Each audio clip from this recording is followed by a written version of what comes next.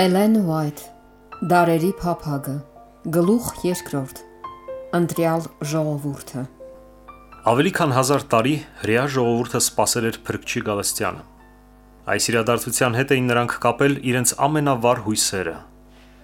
Երգերում եւ մարգարեությունների մեջ, տաճարի ծեսերում եւ ընտանեկան աղոթքներում նրանք փառաբանել էին նրա անունը։ Եվ այնուհանդերձ, երբ նա եկավ, նրանք չճանաչեցին նրան։ Երկնքի սիրեցյալը նրանց համար արմատի պես էր ծարավ երկրից։ Նա ոչ կերպարանք ուներ եւ ոչ էլ վայելչություն։ Եվ չտեսան նրանում որևէ գեղեցկություն, որ դեպի իրեն գրավեր։ Նա իրենների մոտ եկավ եւ իրենները նրան չընդունեցին։ Եվ սակայն Աստված ընտրել էր Իսրայելը։ Նա կանչել էր նրանց պահպանելու մարդկանց մեջ գիտությունն իր օրենքի եւ Փրկչին մատնանշող խորհրդանշաններն ու մարգարեությունները։ Նա կամենում էր, որ նրանք փրկության աղբյուրներ լինեն աշխարհի համար, ինչ որ Աբրահամն էր իր պանդխտության երկրում, Հովսեփը Եգիպտոսում եւ Դանիելը Բաբելոնի արքունիքում, նույնը պետք է լիներ հրեա ժողովուրդը ազգերի մեջ։ Նրանք պետք է Աստծուն բացահայտեին մարդկանց։ Աբրահամին կանչելիս Տերն ասել էր. Ես պիտի քեզ օրհնեմ, եւ դու օրհնյալ կլինես, եւ երկրի բոլոր ազգերը քեզանով կօրհնվեն։ Նույն խոստումը կրկնվել էր մարգարեների միջոցով։ Նույնիսկ այն ժամանակ, երբ Իսրայելն ուժասպառ էր եղել պատերազմից եւ գերությունից, խոստումը նրանցն էր։ Եվ Հակոբի մնացորդը պիտի շատ ժողովուրդների մեջ Տիրոջ կողմից եկած ցողի պես լինի, այն շաղի պես, որ գալիս է խոտի վրա, որ մարդի չի սպասում եւ մարդի որդկանց չի հուսում։ Երուսաղեմի տաճարի վերաբերյալ Տերն ասել էր Եսայայի միջոցով. Իմ տունը աղոթքի տուն պիտի կոչվի բոլոր ազգերի համար։ Սակայն իսրայելացիներն իրենց հույսը դրեցին աշխարհիկ փառքի վրա։ Քանանի երկիրը մտնելուց ի վեր նրանք թողեցին Աստծո պատվիրանները եւ գնացին հեթանոսների հետքերով։ Զուր էր Աստված զգուշացնում նրանց մարգարեների միջոցով։ Նրանք չէին խրատվում հեթանոսների պատիժներից։ Ամեն մի բարենորոգումից հետո ժողովուրդն ավելի էր նահանջում Աստծուց։ Եթե Իսրայելը հավատարիմ մնար Աստծուն, նա կիրականացներ իր նպատակը, փառավորելով եւ մեծարելով իր ժողովրդին։ Եթե նրանք ընտրեին հնազանդության ուղին, նա նրանց կդարձներ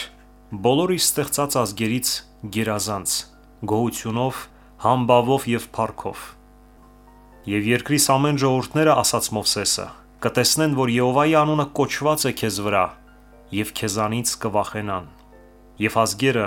այս բոլոր կանոնները լսելով պիտի ասեն. Իրավ այս մեծ ազգը մի իմաստուն եւ հանճարեղ ժողովուրդ է։ Բայց նրանց անհավատարմության պատճառով Աստծո նպատակը կարող էր իրագործվել միայն մշտական պայքարի եւ նվաստացման միջոցով։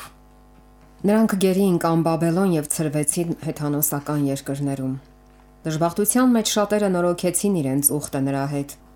Մինչ նրանք կախում էին իրենց քնարներն ու ռենիներից եւ ողբում ավերված սուրբ տաճարի համար, ճշմարտության լույսը շողում էր նրանց միջոցով եւ Աստծո գիտությունը տարածվում էր ազգերի մեջ։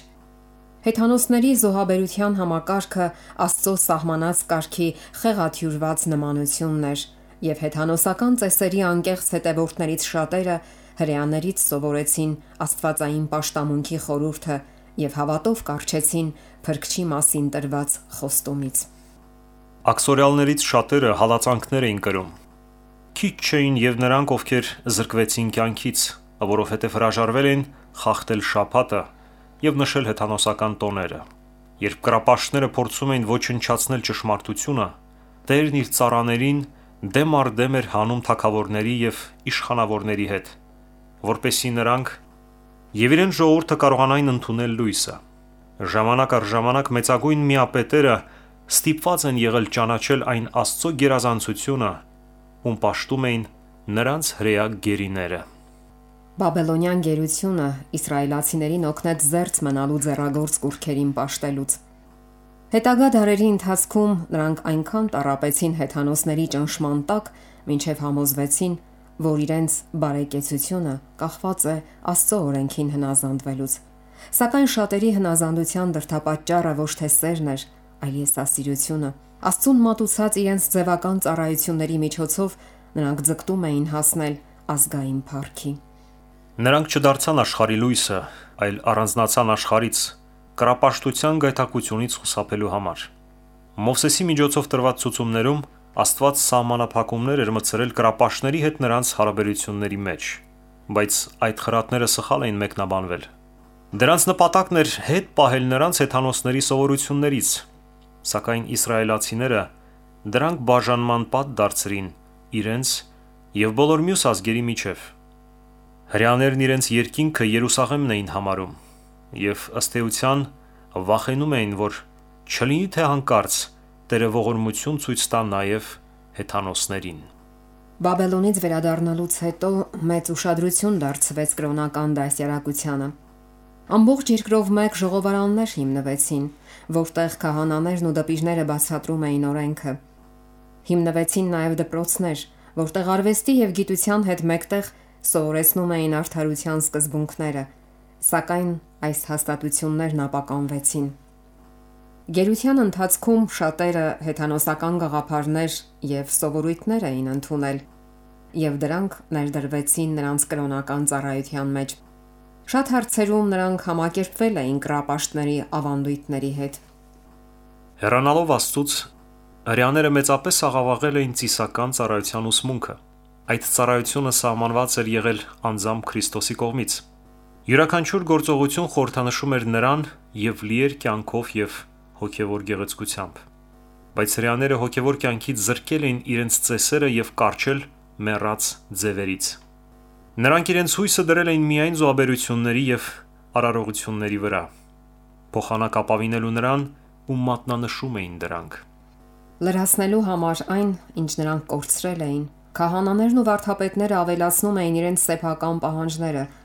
եւ որքան ավելի խիստ էին նրանք վարվում, այնքան ավելի քիչ էր դրսևորվում Աստծո սերը։ Նրանք իրենց սրբությունը չափում էին իրենց ծիսակատարությունների քանակով, մինչդեռ նրանց սրտերը լի էին հպարտությամբ եւ կեղծավորությամբ։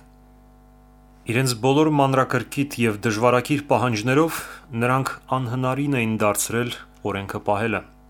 Ովքեր կամենում էին ծառայել Աստծուն եւ միաժամանակ փորձում էին կատարել վարդապետների պատվիրանները, տնքում էին ծանր բեռի տակ։ Նրանք չէին կարողանում հանգիստ գտնել արթնացած խղճի խայթոցներից։ Այդպես սատանան աշխատում էր վհատեցնել մարդկանց, նսեմացնել Աստծո բնավորության մասին նրանց պատկերացումը եւ նախատինք դարձնել Իսրայելի հավատը։ Նա հույս ուներ հիմնավորելու այն բողոքը, որ ներկայացրել էր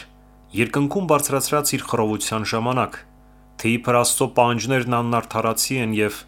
հնարավոր չէ դրանց հնազանդվել։ Նույնիսկ Իսրայելը, հայտարարեց նա,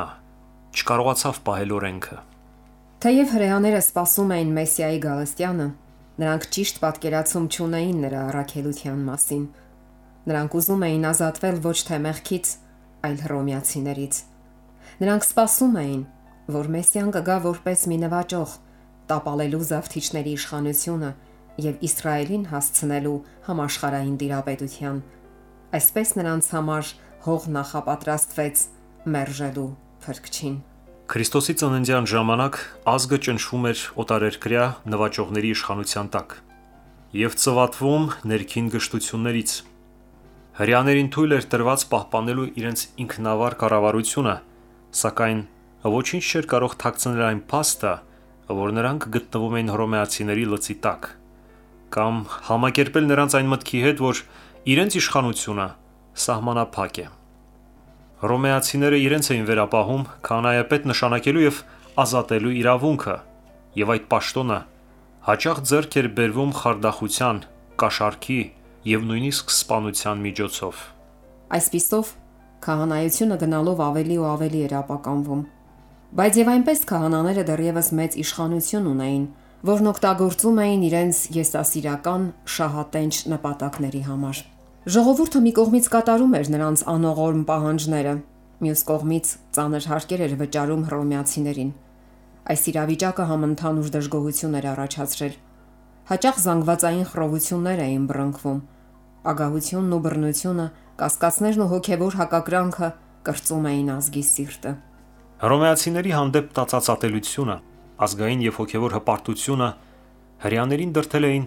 ել ավելի խստորեն կարճելու իրենց պաշտամունքի ձևերից։ Բծախնդրորեն հետևելով կրոնական ծիսակարգին, քահանաները ձգտում էին պահպանել սրբի իրենց համբավը։ Թե ժողովուրդը, որ գտնվում էր խավարի մեջ եւ կեղեքիչների ձեռքում, եւ թե մեծավորները, որ ծարավի էին իշխանության, տենչում էին այն մեկի գալուստը, ով պիտի հաղթեր իրենց թշնամիներին եւ վերականգներ Իսրայելի թագավորությունը։ Նրանք ուսումնասիրել էին մարգարեությունները, բայց առանց հոգևոր ներըմբռնման։ Այդպիսով նրանք անտեսել էին այն գրվածքները, որոնք ցույց են տալիս Քրիստոսի նվաստացումը իր առաջին գալստյան ժամանակ եւ սխալ էին մեկնաբանել մյուսները, որոնք խոսում էին նրա երկրորդ գալստյան փառքի մասին։ Հպարտությունից մթագնել էր նրանց տեսողությունը։ Նրանք մարգարեությունները մեկնաբանել էին իրենց եսասիրական ցանկություններին համապատասխան։